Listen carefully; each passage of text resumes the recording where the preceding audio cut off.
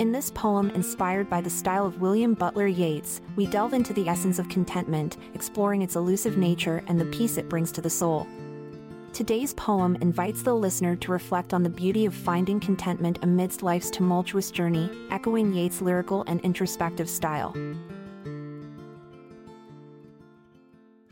In a quiet hamlet nestled 'neath the hills, there lived a maiden fair, Kathleen by name, with a heart as tender as the daffodils, and eyes that sparkled like a dancing flame.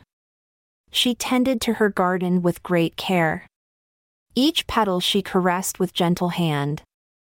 The roses blushed beneath her loving stare, and bloomed beneath her watchful, warm command.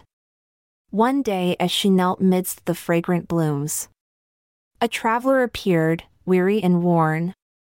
He spoke of distant lands and foreign tombs, of treasures sought and battles bravely borne. Kathleen listened, her eyes alive with wonder. His tales painted pictures in her mind, of golden skies and roaring seas, like thunder, of adventure and mysteries intertwined. As the days passed, they walked the fields together. In silence, understanding bloomed and grew. With every step, their bond became like leather, strong and sure, in hardships and in dew. But soon the traveler had to journey on, to seek his fortune in lands afar.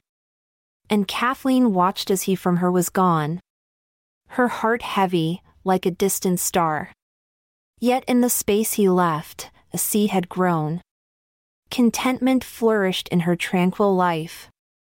Her garden bloomed with seeds of love he'd sown, and in her heart, she banished strife. So in the evening light, with shadows long, she sat amidst her flowers, a serene queen.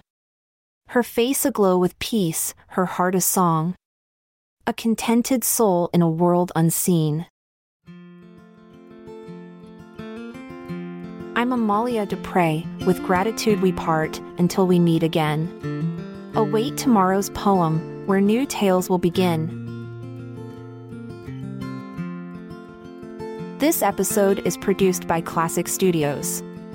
Check out our other podcasts in our network at classicstudios.com.